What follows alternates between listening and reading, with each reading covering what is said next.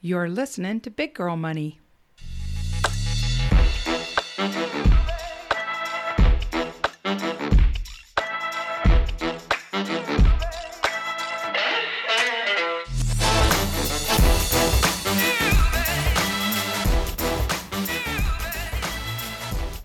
Yeah, Okay, we do. so upstairs when we were enjoying our iced teas, you started telling me a story, but I wanted you to tell it on the podcast because it's Lord. cracking me up. Okay, was this? Oh, so And it's I really don't- funny because we were Well- talking about trolling in this interview Yes, that yes. we're going to have on That's the very episode true. today. Had she ever had trolls? Yes, Right. and you were being a little bit of a troll. Well, I'm not sure. I think I was calling out injustice in the world. Oh, okay. So as I think people have heard, some of my side effects of the cancer treatment have gotten better, right? Like the hot flashes. Mm-hmm. But the new and improved one side effect is anxiety attacks. Not fun. No, Never had one. I can't even believe that. When you told me that you had a panic attack for the first time in your Yeah. entire life, that blew my mind. Right. Well, and bless your You're- heart you're for so dealing with it. stable. Well, and maybe I was just clueless. Maybe I had them before, right? But this has been consistently. So I had two. I think the fact you've only had one is impressive. I've had two in Oh. 5 days. So I go to the medical marijuana doctor that specializes in the dealer. It ain't a dealer, right? What? Like There's at a- the dispensary? No, there's a medical marijuana doctor that you get your license approved. Like an MD? In Boulder. And he Oh. specializes in this. Okay. And he talks through what's going on with you. And then So he's a doctor, not a dealer. no, he's not a dealer. Okay. That was ugly. Okay. But I didn't know what they were called. So, Okay. so I go there and I get my little medical marijuana license, right? Yes. And so I actually yesterday, for the first time in about almost 2 weeks, had my first new attack. Another anxiety attack. Right. And they get you to think about why you had one, right? What triggered this? Mm-hmm. So I figured it out yesterday. So I am on my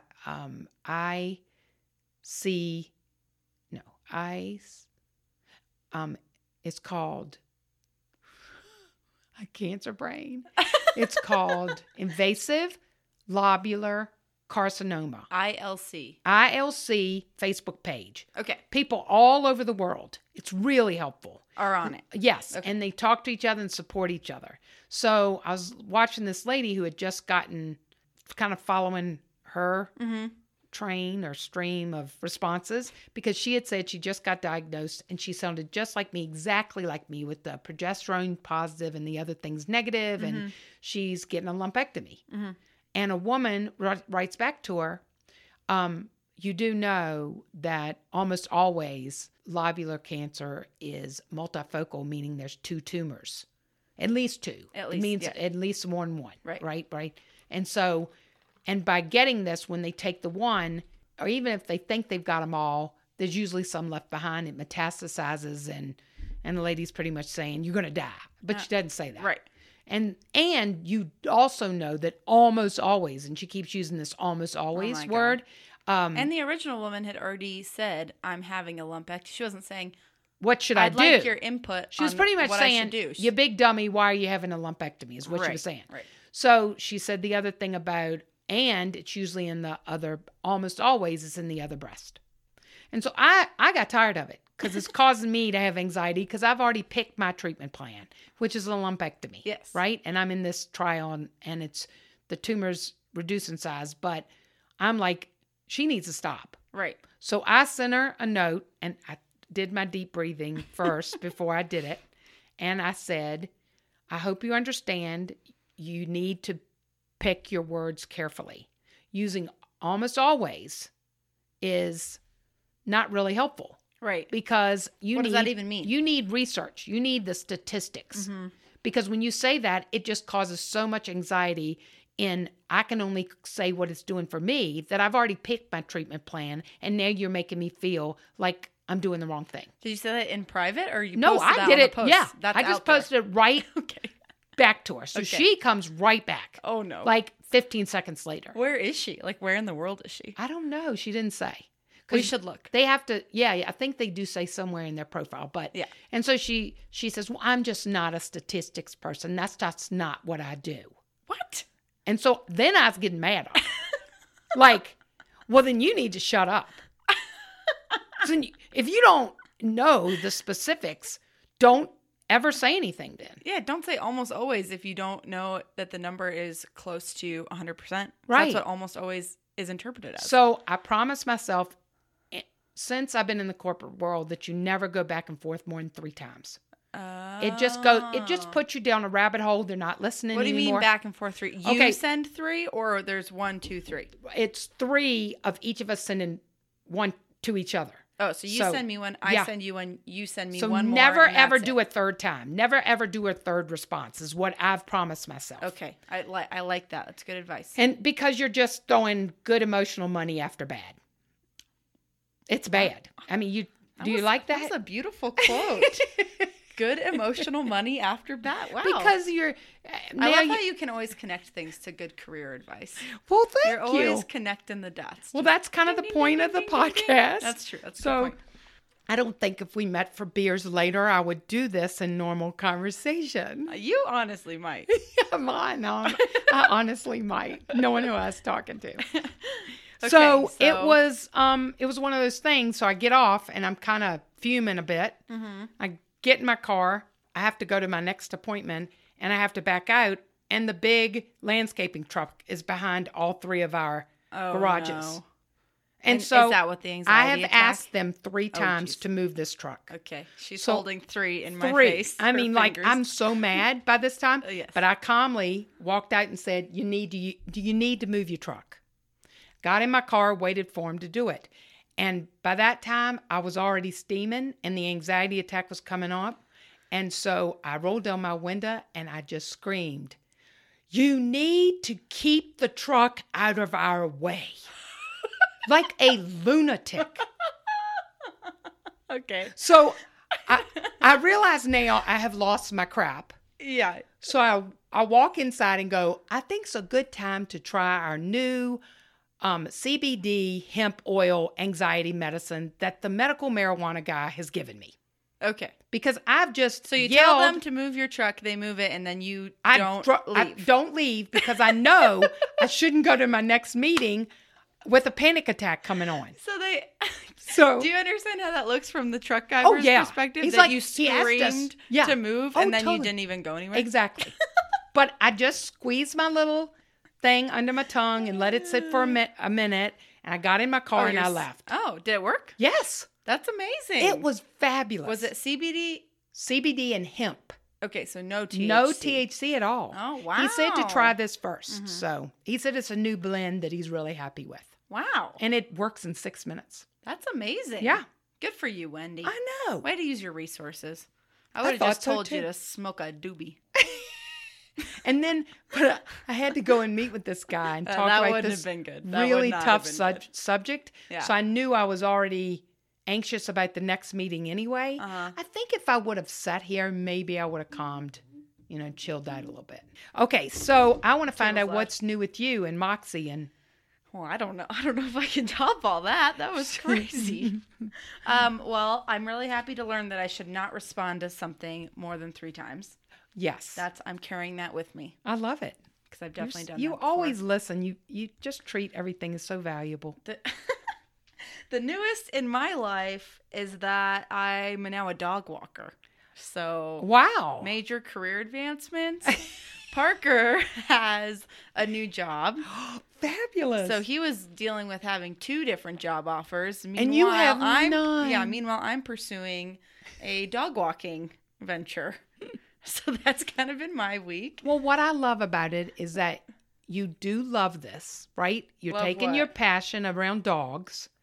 And I don't know about and you're that. doing a little filler work to pay for some of those pedicures you're getting. I feel like you just made it sound way better than it is. I don't know if I'm that passionate about it. But I did want a little side gig where I could also get some exercising. So I got all the weddings to go to this summer. Look at you. I tone up, keep it in tight and toned. I like it. So I like it. So that's good. It'll be good. That's good. Plus, yeah, being outside, it'll be a good little gig. And I'm teaching math next week. Right. Love teaching math. That's so great. That'll be fun.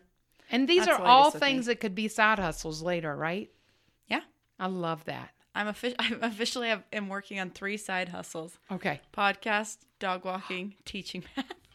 You're jack of all trades. I am. Jill of all trades. I'm a Jill of all trades. Well, I got to tell you, Madison is starting her new summer job up at Copper. Yes. Was that interesting to watch? Because we met her and a good friend of hers, kind of halfway, to pay for them dinner, pretty much.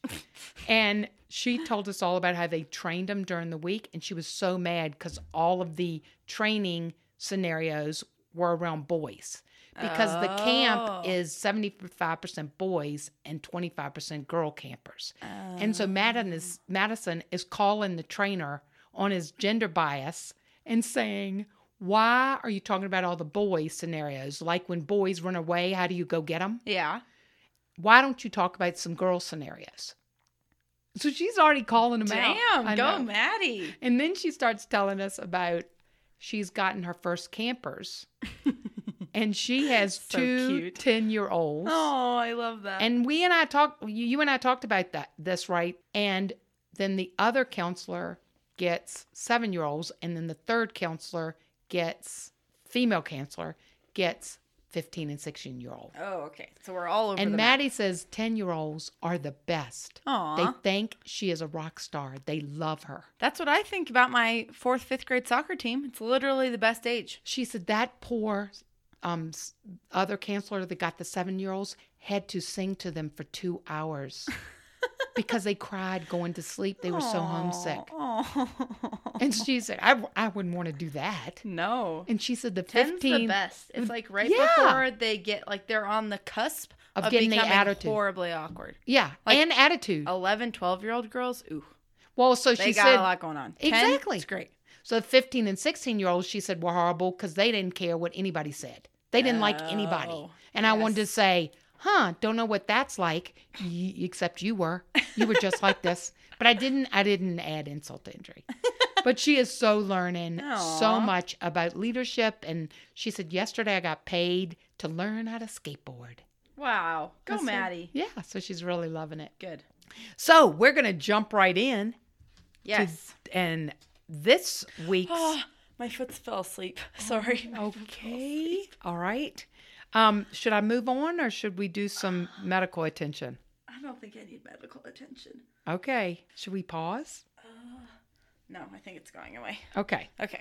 All right. We're back to talking about this week's wait. episode. Okay. I'm so sorry. Yeah. This is horrible. I would love to do a little plug for our World Cup party. Ooh, please. But should I do that at the end or should I do it now? Let's do it now. Okay. So, as everybody knows, I'm a huge U.S. women's soccer team fan. I showed Wendy my pedicure today. Yes. Red, white, and blue people. Alternating toes. Yes.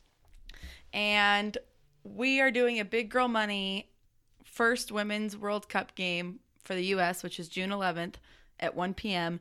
at a local brewery, probably in Denver. We haven't picked the exact spot yet, but that'll be on our social media. So Yes. look out for that. Yes. And please sign up to follow us because that's the only way you're going to find out. Yeah, exactly. And this was all inspired by a big girl story. Yeah, because we talked about the... Oh, yeah, the news story about Luna Bar. A Luna Bar Yes. trying to get women to have equal, help me. Equal pay? What was it? Equal prize money. No, it wasn't. Oh, Luna made up the difference between the roster bonus. I love it. that The the women roster bonus. missed That out was on. it. That Yep. was it. Yep. It's So been a that's going to while. be fun. We're going to drink beer and eat food and watch Yeah. soccer. I'm And so have excited. fun. And have fun. Yes. Okay, so now you can tell me what we have going on today's episode. So we have such a fun episode, right? Yes. Because this is one of our favorite guests. Before that, we're going to do a big girl take on a topic. And this topic, Big Girl Take is where we pick a topic and give you the millennial and the baby boomers perspectives. Yes. So that's going to be fun. It's actually on hiring for diversity Yes.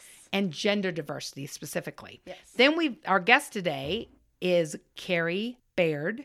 And Carrie is a rock star in terms of she was on Top Chef. Mm-hmm. And so She was fabulous, just a Yes. fabulous guest. And then we always closes with the big girl spotlight. All right. Sounds good. Thanks for listening.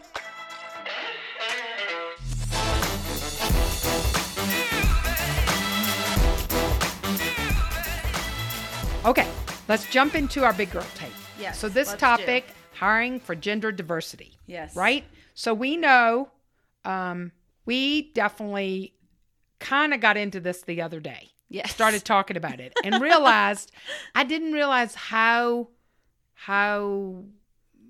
far apart or controversial it might be. Because you and I, we rarely actually disagree a lot, right? Yeah. Right. So this was really interesting to me. And so And we got into a little argument right in front of Carrie about it. we did. We did. It was like the kids fighting in front of the parents. So yes, we all know that we want inclusive and diverse teams. Right. Right? You get better benefits. There's all this ROI on why it's better both financially, it's better in terms of outcomes, it's better for innovation, all of that. Right. But what does it mean to hire for diversity? And especially gender diversity, because that's what we can talk about. How would you hire? For gender diversity? Mm-hmm. Well, I think that where I kind of disagreed with you a little bit is specifically wanting to fill a role with only a woman and not being open to any male candidates for the role. Okay. And which I think bothers me a little bit. Well, and I think that's where it's easy to talk past each other in these topics. Right. So when I was talking to Chris about how interesting it was that we kind of got into a little disagreement. Yeah. He said, Wendy, this happens all the time in the work environment, is that you're actually closer than you think.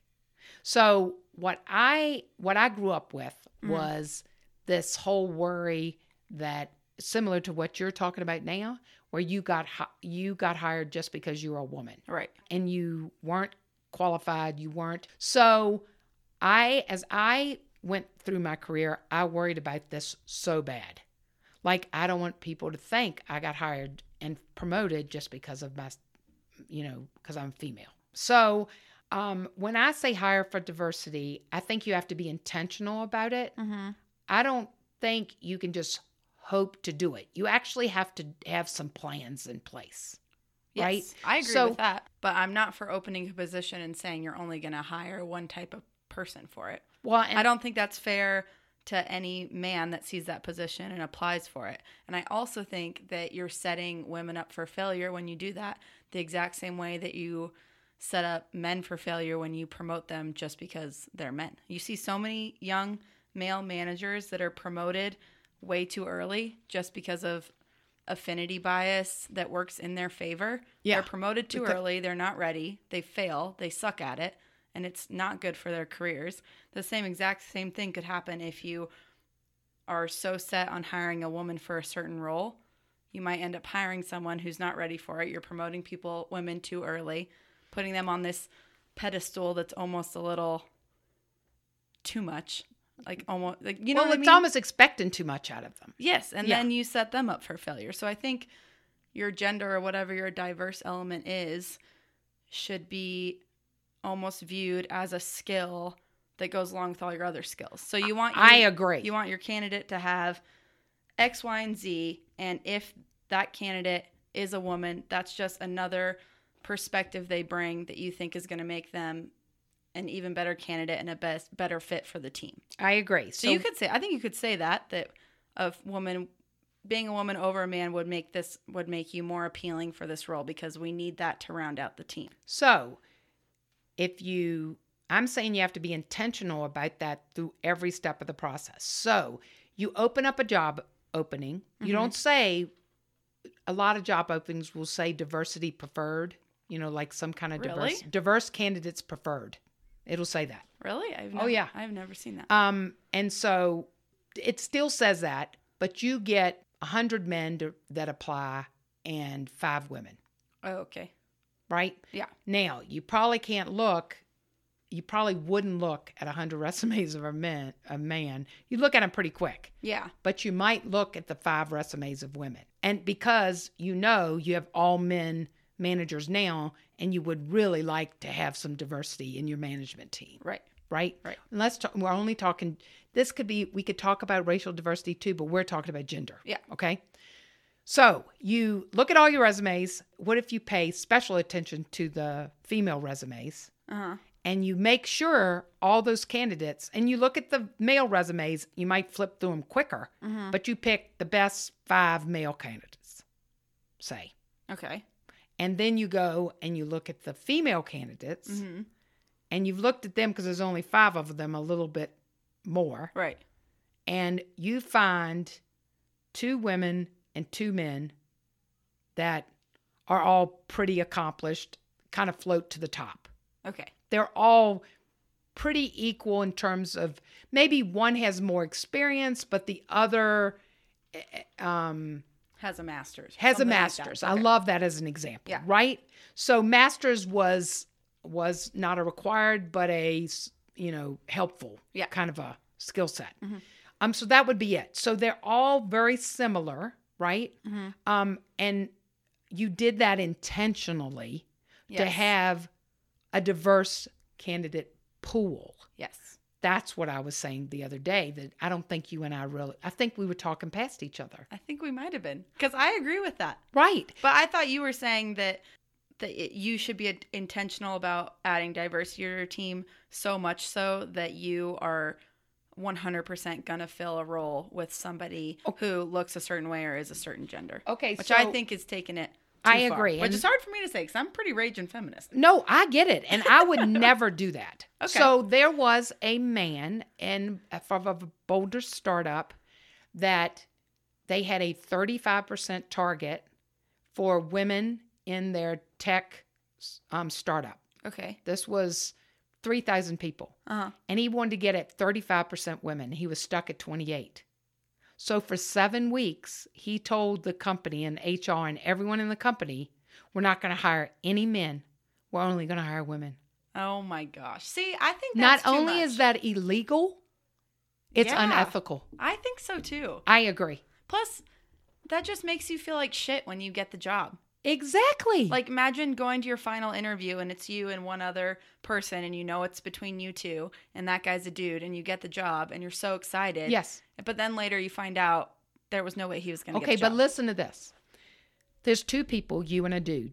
Okay, me and a dude. You and a dude for a job. Okay.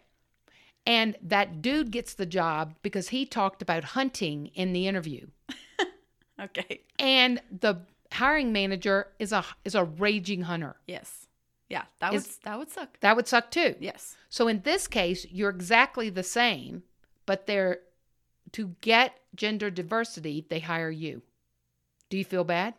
Well, what do you mean to get gender diversity? They know they need to hire more women. Okay. They've already validated your equal candidates. Yes. Different but equal, right? Yes. But you get it because they want additional women to have more inclusive and diverse teams. No, I don't feel bad.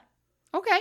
If it's that if they determine we're equal candidates and they want women in their organization, I don't feel bad. If I was going into a job that was only going to hire women no matter what. Yes. That sucks more. Yes. But if I get it because I want to add women, I think, okay, I'm an equal candidate to this guy, but what gives me an edge is that I have this new perspective and I'm more likely to have a positive impact on the culture. Just from being different. Just from being different. Right? Yeah. Exactly. But if a company like the one you just gave the example of is going to say, we're only going to hire women until we hit this number. Yeah. I don't think I would go for a job there. And I don't like that. That's remember- also using my gender, not because you think me being a woman and the inherent traits I have as a woman are going to be a positive impact on the culture. It's just because you want to tell people you are at a certain percent. Well, remember. There's a difference there. Remember, Don't you think? it's not bad to have a 35% goal.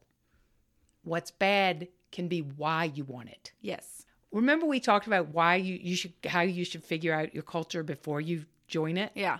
This is the whole reason. is you want to understand how they picked you when they hired you. Yeah. You want to understand why do they want diversity. And In the interview, you could even ask uh-huh. if you know they have a certain target. Be like, I think that's so cool that you are aiming to have this % women at your company. I love that. Why are you doing that? Why? What drives you? What drives you? Yeah, what makes you passionate We just said about that this? in such a I nice know. way, even I though know. really we're like, You butthead. What? spill the dirt. Well, and you're kind of waiting for the person to disqualify themselves so Right. that you can walk away and go, I knew you were a jerk. And we shouldn't be like that, right? No, We should be, we want to find out what inspires you.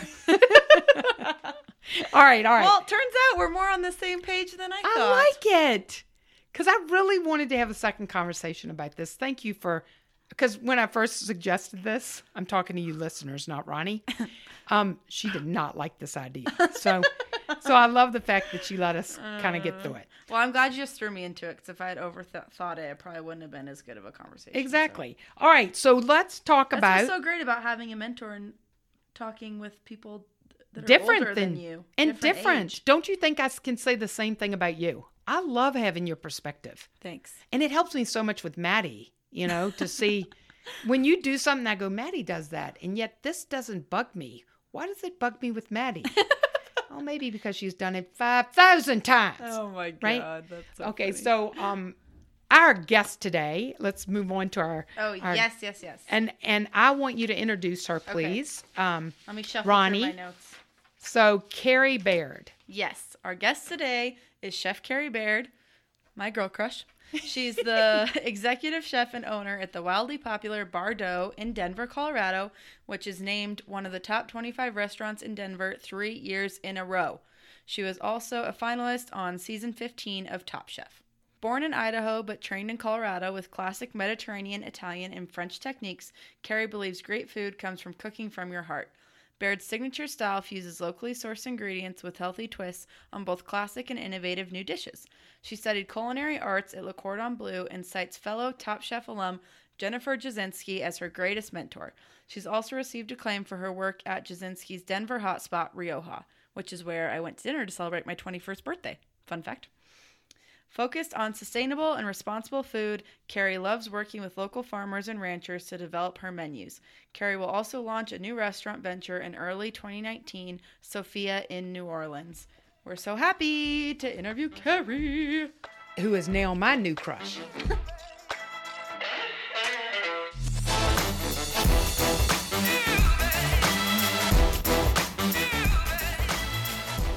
I'll just go with question number 1. I love it.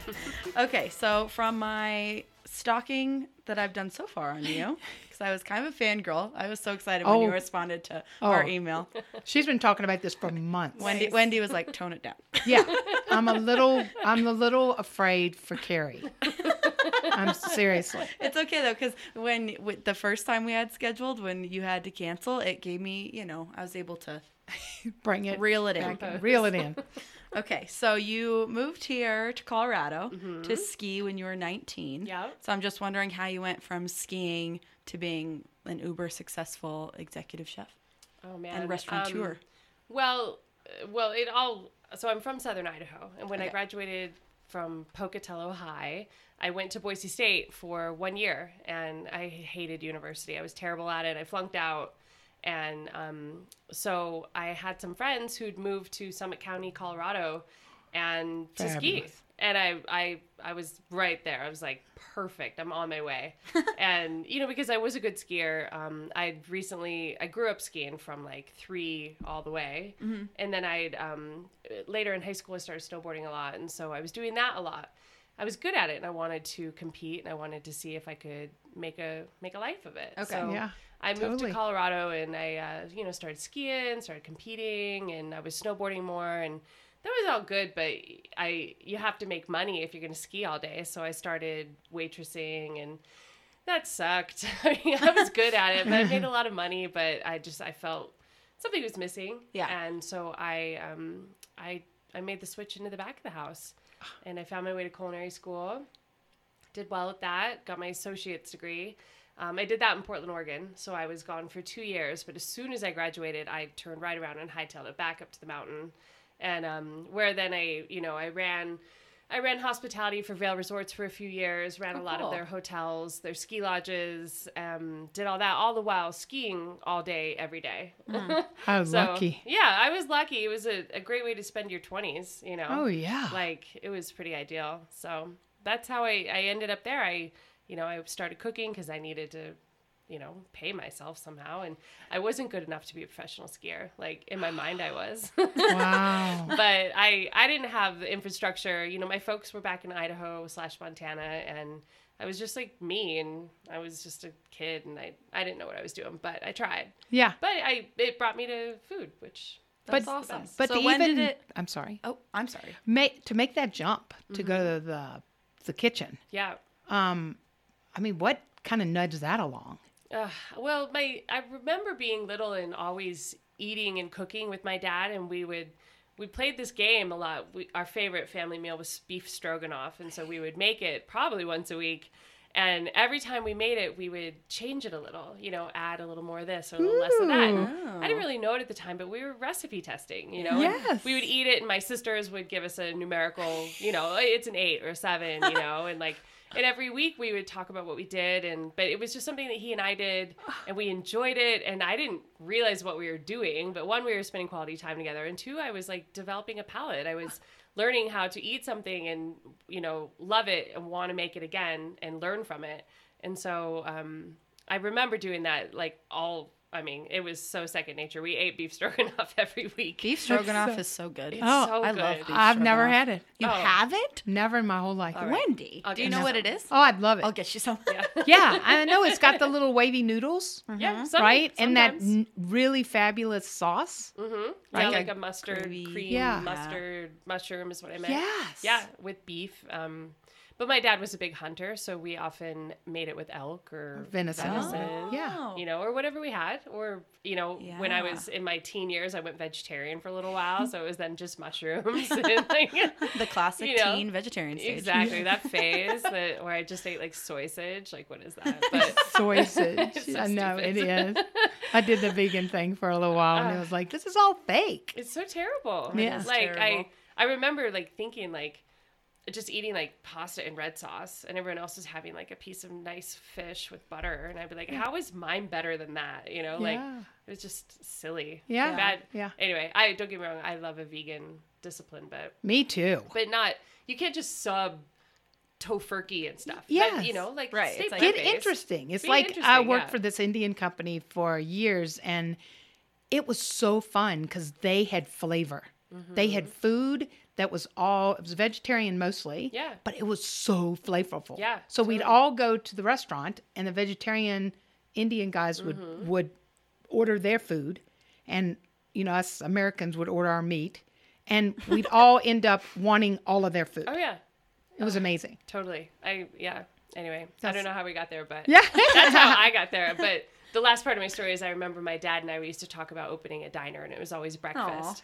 And we were going to flip eggs, and he was going to pour coffee, and but that was always just in the back of my head, like a goal. I never thought it to be really something that I would pursue. Wow. But now that I'm here and doing what I do, these are some of my first memories.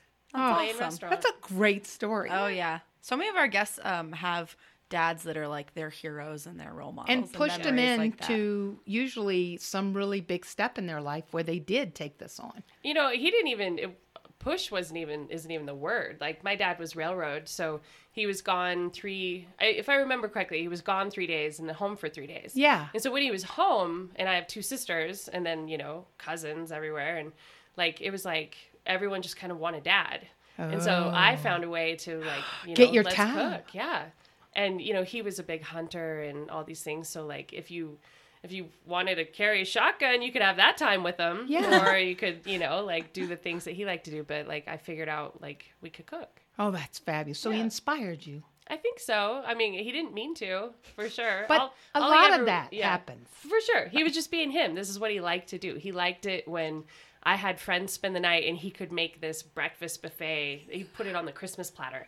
Eggs, and yum. sausages, and hash browns, And my parents were parents that like we were allowed to drink alcohol at home.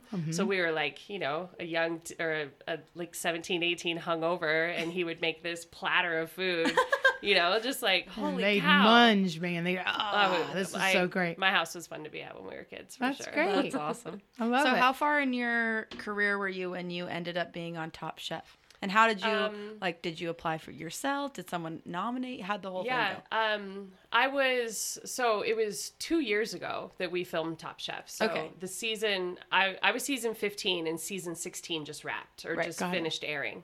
And my story, how I got to Top Chef, is also kind of unique. Like, I was just working and the phone rang and the GM was like, Chef Carrie, there's a producer from Top Chef on the phone who'd like to talk to you. And I was like, how did they find me? And he's like, I don't know. Do you want to talk to him? All right.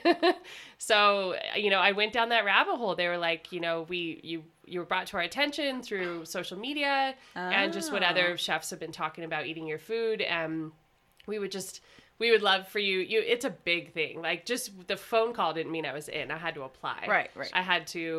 You have to like fill out these huge stacks of paperwork. You have to make a silly video. You have to like, Oh, geez. and then they come to you and you have to cook for them and they put cameras in your face and you know, there's like no human, there's no way to get ready for that. Like, human interaction is in that same vein. Right.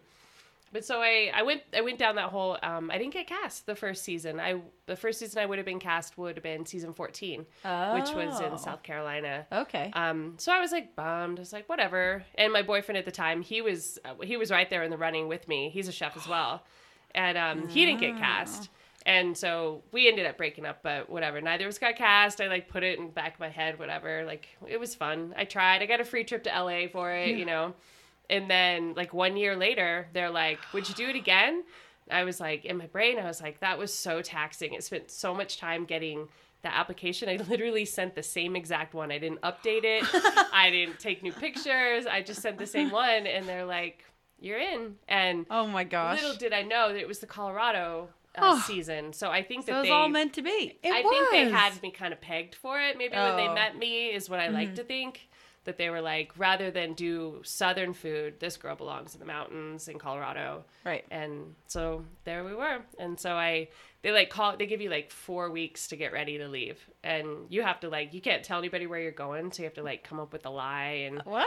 Like, Get out. Well, because they take your phone and your computer and you can't do any work or touch base for 2 months. My God. How was that? It was hard. To be unplugged like that. Unplugged. And so everybody has to come up with a story. And it was really fun when everybody get there, like, what's your story, you know? And so I told my staff that my mother was having a bunionectomy and she lived where there were no cell phones. And nobody wants to talk about your mom's bunions. So, like, a bunionectomy. Yeah, okay. Nobody asked a question. So like, oh, okay. Okay. I love this. That's so funny. We could really use this too for career women, for corporate and business women. So you have somebody, an executive that comes over and wants to chat with you and you really don't like the guy. Yeah. And he can do nothing for or against your career. How do you get rid of him? Talk about your mother's bunions. Bunions. I mean, this is perfect. Totally. I mean, nobody wants Maybe to talk that's about what we should feet. title the episode, Your Mother's Bunions. Yes. That is She'll so love funny. that. What's her name? Barb. Yeah. And they're still in Idaho? Well, my mom, she's retired now, so she kind of bounces around. She's in Montana based mostly. Mm-hmm. And then I have an aunt who's down in Mexico, so she bounces back and forth between friends and family. Sure. And my dad's full-time in Montana, so everybody touches base to, you know, be there and support him and see him. But my older sister's full-time in Missoula with my dad. And then my younger sister is Anchorage. Now, how did you get to Colorado, though? To come to ski? Yeah. You wanted to? Straight up. Mm-hmm. Right out of school? I was 19. She did 1 year, right? Of college? 1 year at Boise State. Yeah. I got academically suspended. No. So she's like, You know why? My parents Because you were were like, skiing too nope. much. I was skiing too much, and there were boys, and it was terrible. And there's no supervision. My parents didn't make me move into the dorms. My girlfriend, my best friend, and I rented a house like not far from campus so we could ride our bikes.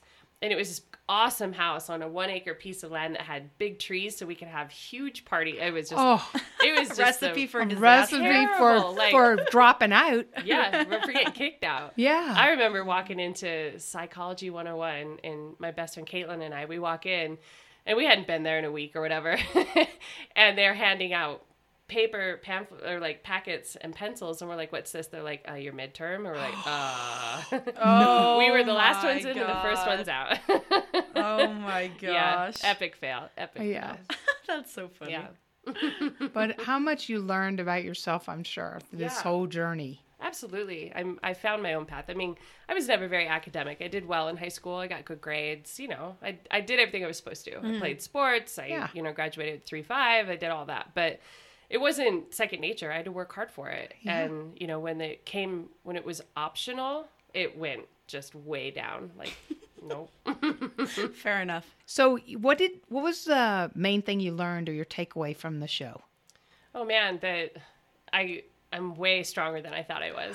Love I that. went in there. Love it. I went in there totally like, I didn't know I was the underdog until you are introduced to everyone. Everyone has to stand up and kind of like speak their pedigree and where they came from. I was like, well, you know, I have a culinary degree from Le Cordon Bleu, which is cool, but it's not like the CIA or anything. And I never worked for Jean-Georges. I never worked for, you know, these huge names. I mean, there were Michelin stars in that group. There are, you know, James Beard winners, nominees, like, you know, my gosh, I mean, like that intimidating. room, my season was just full of pedigree. It was ridiculous. Wow. And then there was me.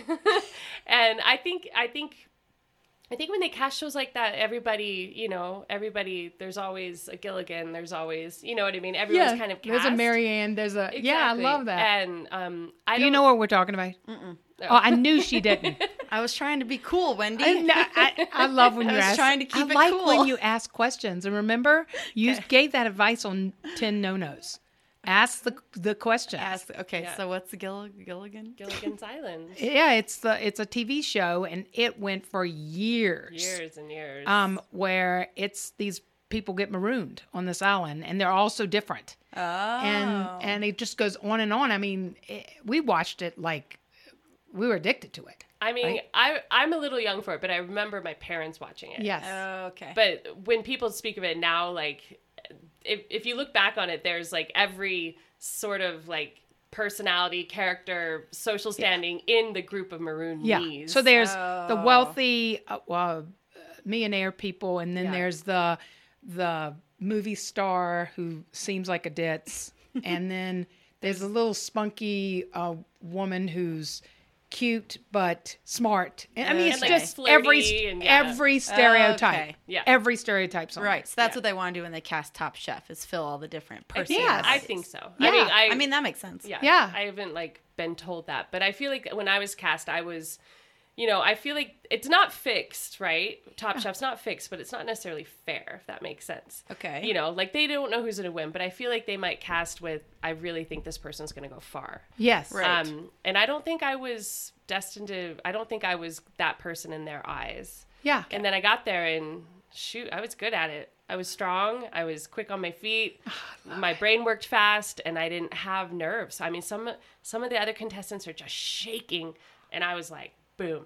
Like, you know, I got this. it. Bring it. I didn't sweat. You know, like, don't get me wrong. I got nervous. I Sure. had emotions. It was terrifying. But like, as soon as it was like go time, as soon as you cross that start line, like You I were just ready. like You were shed all it in. Yeah. I don't know. I don't know how I got that skill or how else I can use it. But you know, like Yeah. I don't think it helps you every single day, right? yeah, maybe. And I believe I see women in the business world all the time that are worried they're not prepared enough, and for any situation. And I keep telling them, you'll figure it out in the moment. Yeah. Just give yourself the confidence and the pep talk that says you'll figure it out right then. Yeah. And most of the time you do. And I remember just like standing there being so scared and just being like, you got this. You got this. Wow. You know, and because it's like war out there, you know, it's scary and Yeah. nobody to catch you. And I mean, I were know, I people can't ugly to each imagine. other? no, not in my experience. We were all genuinely helpful and Yeah. encouraging.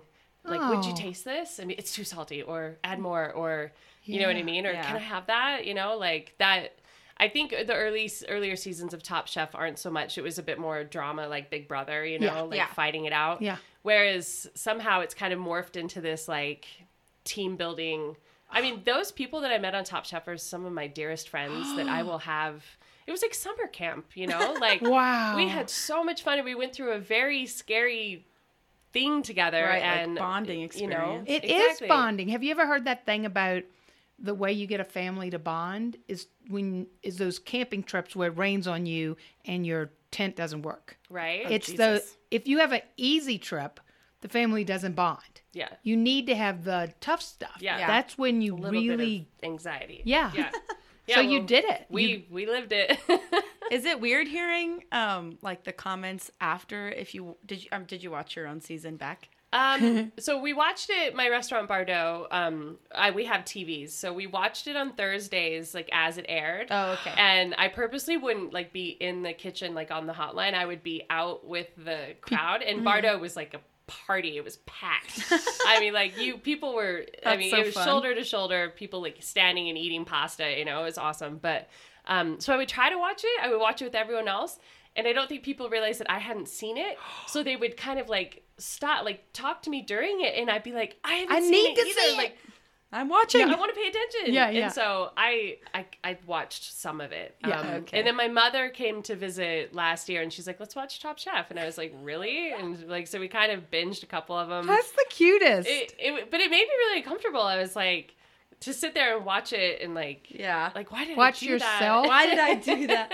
I just wonder if it's weird to watch or like hear comments, because it's like any other reality show where they have the interviews and people kind of like trash each other a little bit. It's never anything bad, but like I remember in your season you won the challenge with your French onion soup toast, and they were like, she's gonna win with another toast. Oh yeah, they hate the toast. Yeah, you probably had no idea that they even were thinking that until the interview. Or did you already know? Oh, they all gave me so much crap for making fancy toast. But I was cleaning so good, house, though. You know? Like I won a lot. Not only did I win money, but I won, you know, challenges and advantages on making silly things on toast. And so they were surprised that something so simple was kicking their ass, and then the other, you know, like, and they were mad about it. They were mad, and they were like, maybe you should challenge yourself a little more. Like the people who like made pasta every challenge, we were like, really? Or even Padma was like, pasta again, Joe, you know, like,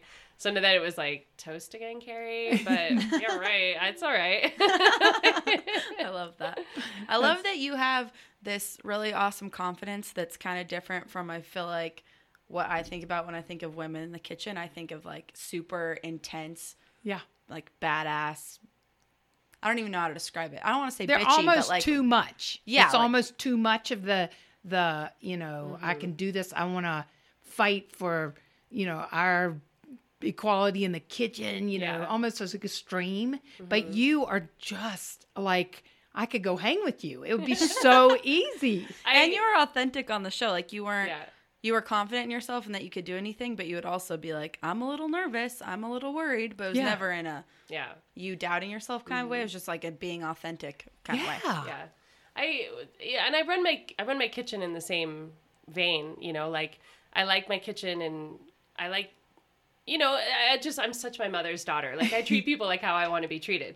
Good. I want to go to work and have a nice time, and I want to feel welcome and comfortable and appreciated. So I do my best to do that to all those around me. And, you know, I spend 50 hours a week with my staff. So, you know, this is how I want it to feel for them. And, you know, my mentor, she's not a Jennifer Jasinski, if you guys eaten at Rioja or Euclid Hall in town. Or anything, we've tried to get her on the podcast too. Yeah. She's pretty funny, but she's great. She's a nice blend of that. She's super alpha and super type 1, but she also, every time you see her, you get a hug and how's your family? And, you know, like... And you see yourself as that too. You see her as that blend. Yeah. So if you wanted to change one thing about yourself or grow in some way, what would it be? I think I could be a little bit. I need to set boundaries with my staff, and you know, like I'm just like, come here, everyone, let me hold you and hug you, and let's like be together forever. But you know, I need to just kind of be a bit more assertive's not the word. I feel very assertive, but I need to be like, business is business, and then my personal is my personal. I'm not gifted. I mesh the whole thing together. Yep. Everyone And is, blur the lines sometimes. 100% of the time. Yeah. You know, like, and how does that hurt you? I don't know if it hurts me, but sometimes I feel like when it is time for me to be El Jefe, you know, that it's almost like, oh, mom's mad, you know, Yeah. when it should just, It should be she's in get it done mode. Yeah, exactly. And so sometimes I have to. Yeah. I don't want ever to think that my kindness would ever lead to not being strong. Does that make sense? I Yes. agree. And I used to walk down the halls, you know, at these Fortune 100 companies, and people were used to seeing me smile. When I didn't smile, Wendy's mad. Oh, yeah. No, I'm just not smiling. Right? I don't have a stupid little grin on my face every second of every day, right? Yeah. And it was hard to try to get people to see, because you wanted to be likable, you want to be approachable. Yeah. You know, you want to make this 8 to 10 hours a day that you're spending fun, right? Absolutely. But at the same time, man, I have to smile all the time. Yeah. So I get it. I totally If I get don't it. smile, they kind of run for the hills, you know? Like if I'm pissed, like, Oh, look out, world. as my daughter used to say, oh, mama's mad. Yeah. Exactly. You better believe it. Yeah. I guess I'm effective in that way, that if I'm not happy and smiling and, you know, feeling good, Yeah. then I'm like the opposite. Look out. Oh, yeah. Like, mind your P's and Q's. Get Yeah. your work done. Put your head down. Yeah. So, Nice. I don't know. Somewhere in the middle. That's great. Yeah. Have you had any challenges being a woman in such a male-dominated field? You know, of course I have. Absolutely. But luckily I came up very structured Vail Resorts, you know, and it's a good company. They're a good company. Everything's black and white there. If you have the education, if you have the experience, like, you know, and Sounds very corporate. it's super corporate, but in that they spend a lot of time and money educating me and, you know, helping me grow into the managerial side of being a kitchen that I'm thankful for every day. And then when I was done with that, when I felt very uninspired, you know, I wasn't cooking food, I wasn't being creative. I came to Denver. That's when I left Breckenridge, and I found Jennifer Jasinski, and she rounded me out. And she was a woman, a strong woman, and She was your mentor. she's not only my mentor, but she's my friend. You know, love and it. Jennifer is your Wendy. She is. I love her very much. We should have had them on here together. Right? Oh, yeah, that That'd be would have fun. been Wouldn't that special. have been fun? Follow up. We can still do it. Hey, we could do a live podcast Yeah. at one of the restaurants. Yeah, Oh. absolutely. See, I'm always thinking. Write that down. Totally. We could be eating pasta right now as we speak. Ah. That sounds awesome. Well, and I had a We group. can get Wendy some beef stroganoff. I know. She is so cool. She's so cool, and she had it and you know, she came up in the 80s and Oh. 90s under Wolfgang Puck, like when Yes. she literally was the only woman as far as your In the eye room. could see. Oh, Yeah. jeez. You know, like my staff at Bardot is heavily female, Wow. and our staff at Rioja was heavily female. So I'm right on that cusp, you know. Like I came in, you know, just in the early 2000s where it was just men, but like no one ever like. I worked for some mean chefs that threw shit at me. I'm sorry. No, we can say that word. Okay. The only And- word that's off limit is the F word. Okay. But, you know, and But if you they slip, we used won't the hurt F you. word. Oh, yeah. They were terrible. And, you know, the first job I ever got fired from, he told me to get the F out and go be an effing waitress because I have no place here. What did you do? Oh my God, I cried for like Fair. 10, 15 minutes. And Sure. then my boyfriend and all of his friends were like, we're going to go through a brick through that window. We're going to go kick his ass. Yeah. And I was like, no, it's fine. And so I picked myself up. I dusted myself off. It took a little while, but, you know, and I just went back and like, you know, being interviewed on Top Chef, they're like, is there anybody out there in the world that you want to be like? I did it. And I was like, there is, but I can't remember his name for the life of me. So Maybe you know he's who you seen are. You were on whoever you- TV. Yeah, Maybe I he's don't know. listening. But I don't isn't know. that great to put that behind you enough? Yeah. Right? Well, That you don't and even remember who it is. It's those terrible moments that just make you stronger. Oh, you know, I that make you agree. bond with yourself. Totally. And had I not been fired, had I not been told that I wasn't good enough, like if it was just been easy, like, where would I be? Yeah. You You know? wouldn't be gritty like you are now. No, exactly. And like, and above all, like, I know I don't ever want anyone to ever feel like that ever again. Yes. Right. And you What can, compassion you've got well, and now. you can be effective. You don't have to be terrible at the same time. You know, and that guy Exactly. had it wrong, and he went out of business, and his children were probably rotten, and like, whatever, you know, like, Karma really had, Exactly. hopefully did get him, right? yeah, I can't even remember his name. I'm not even kidding either. I'm not making That's that up. so funny. I got nothing. Wow. I think that's something really special that women bring to restaurants. Like when I Yeah. was working in restaurants, I was front of house, but I mostly had female managers, and they just bring this totally different vibe. That's kind of what you were saying. The like, how's your family? How's your day? Understanding if you're having a bad shift. Just this whole empathetic thing going on that makes them so much fun to work for. Yeah. Well, really great. we can't help but ask. You know, we talk a lot about being a woman in tech and the whole Me Too movement. And there was a study by the Harvard Business Review about a year ago that found that more sexual harassment claims in the U.S. are filed in the restaurant industry than in any other, where as many as 90% of women and 70% of men reportedly experience some form of sexual harassment, whether from customers or coworkers. So, have you ever had to deal with any challenges around sexual harassment or discrimination in your restaurant career? Even as a manager, having to manage an employee that went through that. I mean, we were all brought up like, you know, be tough, like be a chef, be a cook, and, you know, muscle through, like nothing hurts you. Yeah. And so like, if I had, you know, my Me Too moments, I was just like, I'm tougher than that. You know, these terrible jokes that, yeah, you laugh because you don't want to be the only one not laughing. So like, but like, you know, was I injured or something? No, you know, nothing like that. But, you know, being a manager and for all these years managing people and having to hear, you know, especially for me, I've never had much experience with like fellow managers or, you know, superiors like preying on, you know, young women especially, but more so customers. Yes. Oh, interesting. Like touching you or, you know, like it's just gross, you know, like Wow. men just like checking you out or saying something terrible. Or Have you ever been a waitress, Wendy? Oh, yeah. And I was like that in college. yeah. But I think at that point, I was a little oblivious. Yeah. Right? I kind of feel like I was a little too when I was a waitress, but I recall my chef being like, you need to wear a skirt. And I was like, all right, like, is that like a Dress Hooters skirt? skirt or like, you know, like, What are we talking about you here? know, so I show up with like an ankle, like Amish skirt. And he's like, you know, you're like, no, you don't understand. We need some leg. Yeah, we used to like, you can wear you want tube socks or something? Like, I don't know, just being like, why? Why do I? And then like, you know, the same creepy dudes come and sit in my section the same day or the same day of every week and order the same thing. And like, you know, just like talk my ear off. Like, I don't want to talk to you. I don't know. Those aren't the greatest examples, but, you know, just being someone that, you know, women can talk to and like, you know, knowing that there's a safe place out there. Yeah. I think that's important now.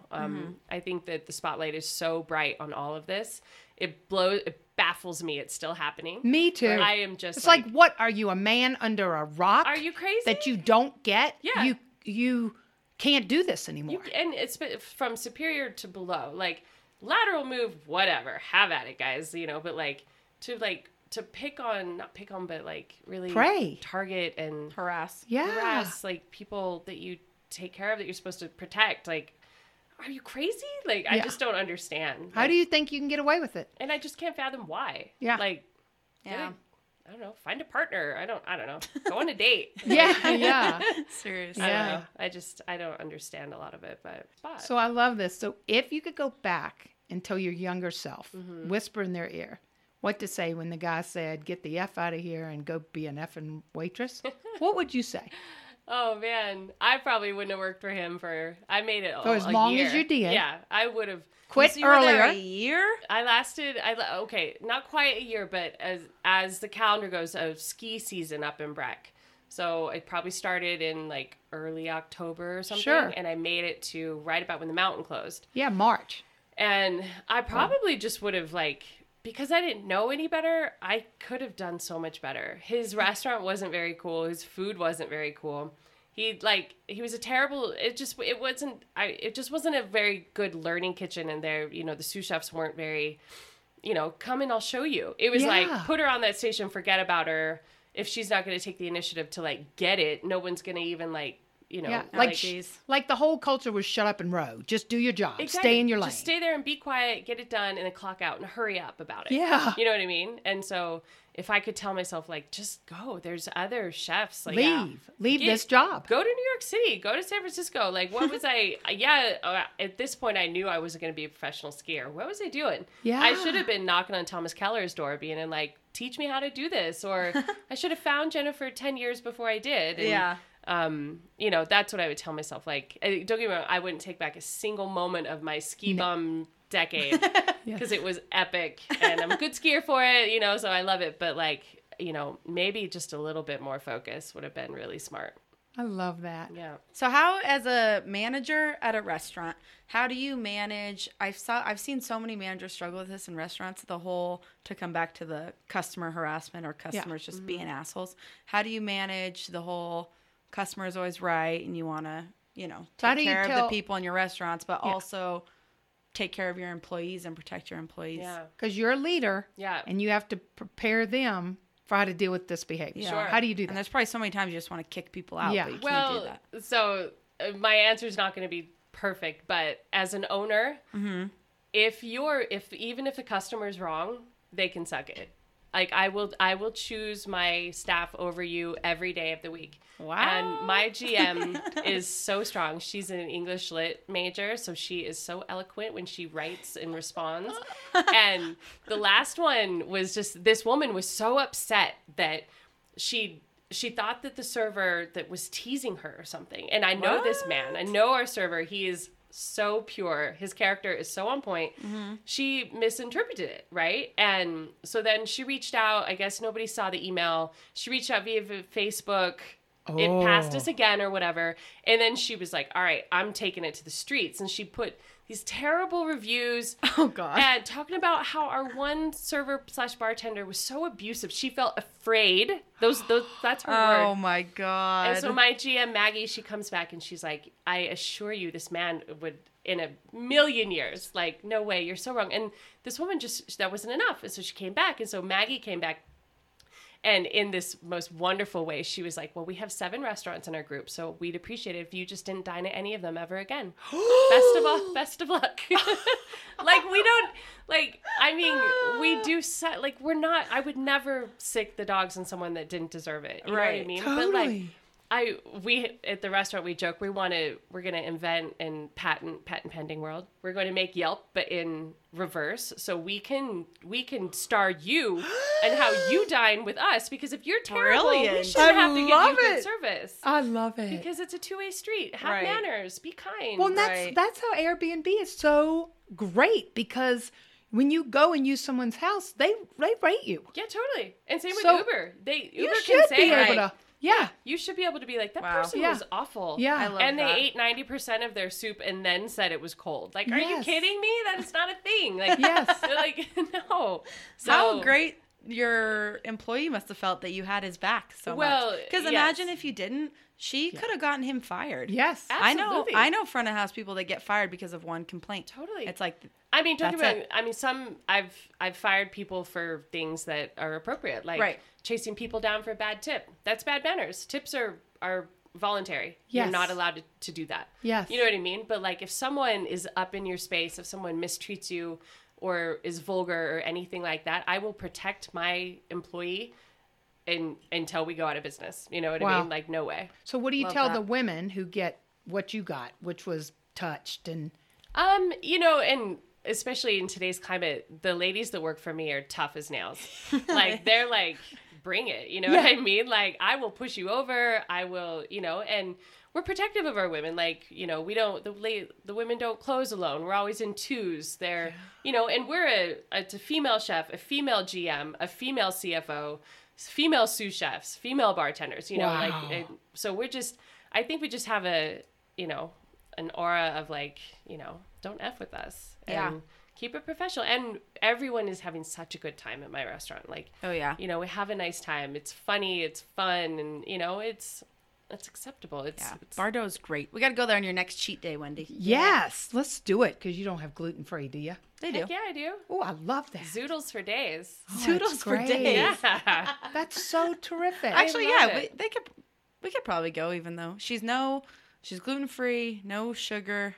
What else? No grains. Absolutely. I lived a paleo lifestyle for a long time. Huh, I love it. Yeah, I'm very ready for you. All right, we're going. What's the funniest kitchen incident you've ever dealt with? The funniest? Yeah. Oh, man. Like, I don't know, 12 years worth? Is it really that many? Oh, yeah. I mean, I've been cooking professionally. I graduated culinary school in 2004. So what is that? Wow, 15 years. 15, and then a few years leading into that. But, I mean, everything's funny. I don't know. I'm on the spot. Yeah. That's a good thing. There's some good ones, though. Like, I have this one-line cook who, her name's Sarah, but she is so gifted at impersonations that everyone will be like, ooh, do me. And then she kind of like straightens her face out and like she'll do something and you'll be like, do I do that? And it's hysterical because it's not funny when it's you because you're like, I don't sound like that. But then like when she does everyone else around you, like that's so them. It's so funny. She's just really great at accents and your mannerisms. Like she's really like acute to all that, you know. It's really And doesn't awesome. it really come down to who you're working with? Oh, 100%. I spend more time with them than I do my partner, you know? Yeah. Like, and he and I live together. Yes. And I spend time with my sous chefs and cooks, you know, 50, 60 hours a week. So Do you intentionally try to hire for diversity diversity? and inclusion? Diversity kind of happens organically. For you? For me. Oh, Yeah. good. I It have- doesn't always. Yeah. Well, I mean, in the restaurants, you know, you get so many different ethnicities, not to mention gender. Like, you know, so my kitchen is very diverse. You know, my sous chefs are from different parts of the world and like, Wow, I love that. yeah, so we are very diverse, but did I cultivate it? No. It happens. I don't know. You know, like I'm lucky in that sense. And like I said, we're very heavy female. And so yeah, we're diverse, but just by Do you ever hire men just to even out or to get a different dynamic and to get a difference of perspective? No, I honestly, what I hire for is, you know, obviously I look for your technique and your, you know, where you've come from and like, are you a good cook yet? Sure. I'm not totally keen on like hiring green, like straight out of zero experience if the person's right. But more so I look to hire for a little bit of everything. Like you have some experience, but your personality. Yes. Like when I bring an interviewee in, they spend time with every single person on every station that works that day. And everyone gets a say. Like, I'm hiring your new best friend. So if you feel like you're not going to get along, tell me now so I don't have to deal with it later. Because there's nothing worse than firing people. How smart. You know? So Sorry, like don't have to deal with it everybody later. chime in. Like if you had a bad feeling, if you saw him like, was he eating too much or like was he dirty? Like Ooh. these are things that I want to know because Right. I can't see everything. Like when they're called stages, they're working interviews. When you have someone into stage, like at Bardot, when I'm working, I'm also on a station. I don't just stand there and chef and wipe chat the with plates. the people. Yeah. I'm actually cooking my own proteins and, you know, making my own sauces and things. And so, you know, and my sous chefs also can't see everything. So my trusty line cooks, it's kind of their call, you know, like when we bring someone new into our little community, it's important that everybody's on board. So what's your awesome. track record doing it this way? Really good. Attrition, we have a retention, and we have a high retention rate. When we do lose people, it's usually, gosh, we haven't even really lost anybody in a while. I'm fabulous. losing someone now who's going to I don't have any like sous chef positions open. And so he's going to go and kind of pursue a more managerial role, which absolutely, can I make a phone call for you? You know, like, Oh, that's so awesome. yeah. I mean, I hate to see you go. I hate that I have to like interview. It's the worst part of my job, hands down. But we haven't lost anybody. Just like, you know, our retention's good. We're that's lucky. fabulous. And the climate in Denver, it's hard to find people. It's really, really hard. Really hard. I've been looking to replace that one cook for 2 weeks and I have yet to do it. Really?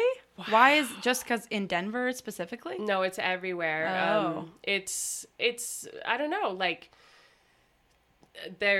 we're flooded with restaurants. Oh, and so yes. so the That's cooks, true. the hourly people who are seeking, they don't necessarily need to be line cooks anymore. They can jump straight into sous chefdom, which isn't a good, smart move, in my opinion. If you just jump right into it, one, like, you're making way too much money.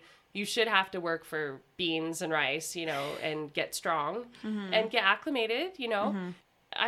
It's such a mess. Like, you know, we need people, but nobody responds to ads unless I put sous chef on it. And so if I put sous chef on it, you know, okay, well, you're the sous chef of the pantry station. Like, you know, so we're trying to find creative ways to, like, bring people in. But, you know, I have a pretty good social media presence, so we just try doing it there. We try doing it on Facebook just to attract people. But there's so many beautiful restaurants and chefs in Denver that, you know, we just it's kind of hard to stay relevant. You know, you just have to keep pushing and redefining and, you know, changing. Now, did you get the social media success? Did you have it before Top Chef, or did it help you in terms of? Oh yeah. Before Top Chef, actually, Blake, my boyfriend, and I, we took a note. We're like, how many Instagram followers do you had? I think I had like 350 or something. And then so we made a bet. We said by the show starts to air, I think it was like October or something. And so we said, let's check in and see how many. Make bets on how many you have. I think it was on the New Year. And I said something like, I'll have 500. And he was like, I bet you have like 5,000 or something. And now I have 22,000. Oh, my God. You know what I mean? So it's because you're so likable on the show. Yeah. But we way underestimated. And that's fabulous. And they didn't like teach you how to be prepared. Like, put your things on private or go through it and make sure you don't have, you know, incriminating pictures when you didn't care, you know, like, and so all of a sudden you're like, oh shoot, turn it private or delete it, or, you know, but so that was a fun weekend. Well, that was something to learn the tough way. Yeah. That's awesome. It's so funny that they don't, like, you know how they like coach NBA players to go in, like you're drafted out of high school, where Top Chef needs to do that. Yes. And be like, this is what's going to happen to you. And because they're just like, all right, jump out, have at it. And you're like, what do I do now? Yeah. And they don't give you any. That's interesting. Have you had to deal with any, like, trolls? Trolls? Like people like being mean? Yeah, people just being dicks. No. I was, like you said, I was pretty likable. Yeah. I didn't make any. That was pretty likable. Look at the way she says it. I love it. I'm just a joy to be with. Look at me. I'm all sunshine over here. But some of my castmates did. Absolutely. Wow. What a nightmare. It's scary. I would not handle that well. I wouldn't either. And to the point where we were like, guys, you just have to stop looking. You can turn comments off, you know, and just people just hating. Like, don't you have other things to do? Yeah. Like, haters will be haters. yeah, they're just taking time out of their day to make someone feel bad. So you like Say it? that again. Haters will be haters. And we used to say, we used to call it the haterade. You said need to stop drinking the haterade. The haterade. Oh, Yeah, that's what we used to say to the kids. Because they Do would you know what a troll is? Yes, You do, It's okay. a internet stalker, right? I mean, well, they're Someone who's ugly. just obsessed They're with mean you in a negative way. In a negative way. Yes. Dang it! I was hoping you wouldn't know that one since I didn't know Gilligan Island. Thought I would get you back. No, we had a couple. There was a woman, and I can't remember. Rebit she started that, and she ended up having a troll that went after her and said, I'm going to come and kill you in your home. And so there was a big thing where she was getting all the negative publicity. They think because she was very masculine alpha woman, and people weren't dealing well with it. So, yeah. So I'm very lucky. I haven't had any. I mean, don't get me wrong. Some people are like, that looks stupid. Like, whatever, you know? I don't know. Let it go. Yeah. You're like, who asked you? Not me. I'm not very controversial in that sense, you know? Like, I don't, No, That's I'm good. lucky. But I feel for my friends who had to deal with it. Like, it really, really sucks. Yeah. So you feel like you seem to really love where you're at. What's next? Oh, what's next? Well, we touched on Fancy Toast. So I'm working on a Fancy Toast concept. As a new restaurant? Yeah, well, I don't know what it's going to be called. I mean, I've been bouncing off my friends, but like, I don't want to call it Fancy Toast. And, no. Because it's more than just that. I'm more than just that. Right. But I've, and right back to me and my dad, I've always just wanted to do breakfast. And I love breakfast. I did very well on the show in all the breakfast challenges. You guys don't know this yet, but I just did beat Bobby Flay. You did? Yeah, we just wrapped a couple weeks Did you ago. beat him? You probably can't say. Can you I say? don't Can you know say, if I'm supposed to say. But Oh my God, this yeah. is so exciting. So beat Bobby Flay was really fun. I just saw that advertised and I wanted to start watching it. Yeah. I'm the season opener, and I think it'll be in October. It was really fun. I'm rooting for you. Thank you. I challenged him to huevos rancheros, which is very Colorado, very Yes. and what a great experience. But going back to it, another breakfast win for me. So I really feel like It's setting you up. Yeah. Yeah, it's your next calling. Yeah. Breakfast is your thing. I can't wait. I mean, I've always been a morning person too. I'm very good at that. Yeah. So I just really feel like this is, hopefully it works out, my next evolution. We are so tickled for you. Thank This you. is so great. Yeah. I hope all I've ever wanted, the goal always, even when I was little, was just self-employment. That's all I ever wanted. Like I never said the word entrepreneur, but I was always like, I just want to be self-employed. Be your own boss. Yeah. Yeah.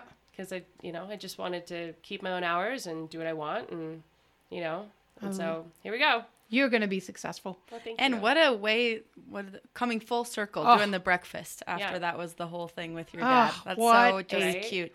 I actually just saw my dad. My dad lives in a assisted living in Montana, and we just celebrated his birthday this weekend. And he was like, "Are you going to open your restaurant soon?" And I said, "Yeah, I'm going to do fancy toast. It's going to be breakfast." And he was like, "Can I work there?" And I was like, my dad's in a wheelchair, so of course you can, Dad. And I was like, "What do you want to do?" And I'm thinking that he would be like, maybe something a bit reasonable, like maybe I'll work the cash register or something. He's like, "I'm going to be your sous chef." Oh my God. Like, Dad, you're adorable, but it's so funny. But yeah, You're like, the plan was for you to pour the coffee. yeah, exactly. You're just supposed to be cute and sit up front. And I'm not just a pretty face. Yeah. I've got value. That's what Carrie's dad's saying. Yeah. yeah, God. he's the big personality in the front of the room. Oh, That's awesome. I love that. what a great way to end this. Oh, yeah. Well, I can't wait to take Wendy to Bordeaux and the breakfast place, Fancy Toast. We would love to, we always invite ourselves to things. So we want to be invited to your new restaurant launch. Well, And figure out how Can we we can also get be our invited to your Bobby Flay watch party? Oh my gosh, heavy yes. Can we be That's gonna invited to your super family fun. Thanksgiving? Oh Just my kidding. God. Yes. We love you. We're going to stalk you now. Well, we all- may be your first positive troll. Oh, nice. If there's, Positive troll. no, we're a Carrie wannabe group. Nice. Oh, there we go. But yes, I want you to come to all of those things. Oh, Yay! you're so sweet. This has been great. Thank you so much for being with us. Yeah, thanks for having me. I can see why you have a crush on her. I know, you have to take pictures of us. I've just sent it to Jimena. Oh, good. Jimena even has more of a crush. Oh my God. Jimena's huge Top Chef. I love it. Well, thanks, Carrie. That was so fun. Yeah, I had a great time. Thank you.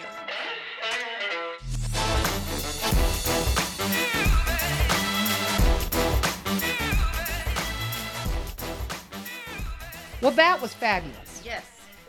One of our best interviews. I know. It was Right? so fun to have. I feel like we get kind of sucked into the tech world because that's what you Yes. and I are in. But Yeah. there's a lot of other And- industries that have some issues. and so what it was cool so- to talk to her. What was so cool walking out about it with her is Mm-hmm. we were chatting about whether Coolest Women's Profit Matters programs could help her come up with some ideas of how to raise funding. Yeah. And it was so neat. She went, "Sure, I'll talk to you. I'll present. I'll see if you have some ideas." And she was so cute.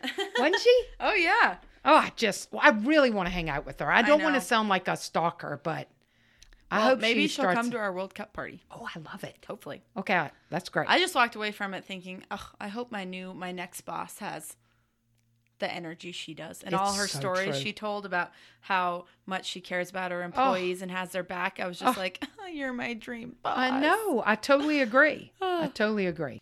This is one of my favorite segments. You know this. It's the Big Girl Spotlight. Big Girl So Spotlight. you have someone for us The today. BGS. Love it. BGS. Okay, I actually have not just one person. I have a whole little soccer team. Oh, and this is your favorite. I know. Boy, I'm we still have a on lot the of soccer theme. I know. Yeah. I'll let it go after the World Cup. You got it. I'm into it now. I'm okay. I'm leaning into it with you. Thank you. So my Big Girl Spotlight is a U12 girls Barcelona youth soccer team that recently went 30-0 in their male U12 soccer league. I love these people. Spanish football rules state that until players reach the under 16 age group, players of all genders are able to mix. The New York Times reports that Barca's hierarchy made the decision this year to insert their U12s and U14s girl teams into their respective age groups' male leagues. The result, complete and utter domination from the U12 squad. Wow. Despite one player being told by a teacher that football is not a suitable pastime for a girl at school. A suitable pastime. Who talks like that? I don't know. The women's team recorded a 100% winning ratio as well as notching 329 goals throughout the season. Celia Segura scored 121 goals in this period, which is more than twice as many as her nearest challenger. I love it. Maria Tador, the overseer of Barcelona's women's football, says for the boys, it helps to normalize girls playing soccer at the same level as them. For the girls, it empowers them that there is no reason that they cannot play at the same level. Tador also states that there is potential for shared training for all genders in the future. Isn't that so cool? That's so cool. And Wendy's taking a picture of me talking about this. Because you're so cute. You look in your tank top with your McDonald's iced tea, your $1 McDonald's iced tea. You're just so cute. Oh, thanks, Wendy. Oh, I love that story. Isn't that great? I wish we could do something for him. Yeah. To tell him we just love him, right? Yeah, let's brainstorm on that. Okay. I was going to have my Big Girl Spotlight just be Celia Segura, the girl that scored 121 goals, but then I was like, the whole team. Whole team. I agree. So, yeah, that is just freaking awesome. I wish I could go watch them play. That'd be so awesome. Me too. So I'm going to be watching them. Yeah. Maybe they'll come here for a tournament or something. That would be great. Because Dick's Sporting Goods in Colorado gets a lot of international games because it's one of the nicest stadiums in the country. Oh, it's so fabulous. So maybe they'll go there. I love it. Great Big Girl Spotlight. Thanks for highlighting that. And I like when you do younger kids and girls, right? Yeah, we're just everybody. It's so diverse. Aren't we just what everyone wants to be in terms of gender and inclusivity? We're definitely nailing the age diversity. Because we had 76-year-old Nobel Prize math to U12 girls soccer team. And what else I like about it is we're so modest. Right? Modest? Yeah, we're not modest. That was sarcasm. Oh, because we're talking about how good we are. You're right. So humble. So another episode closes, and it was fabulous. Yes, it was. Thank you so much for listening. Yep, and we'll see you at the party.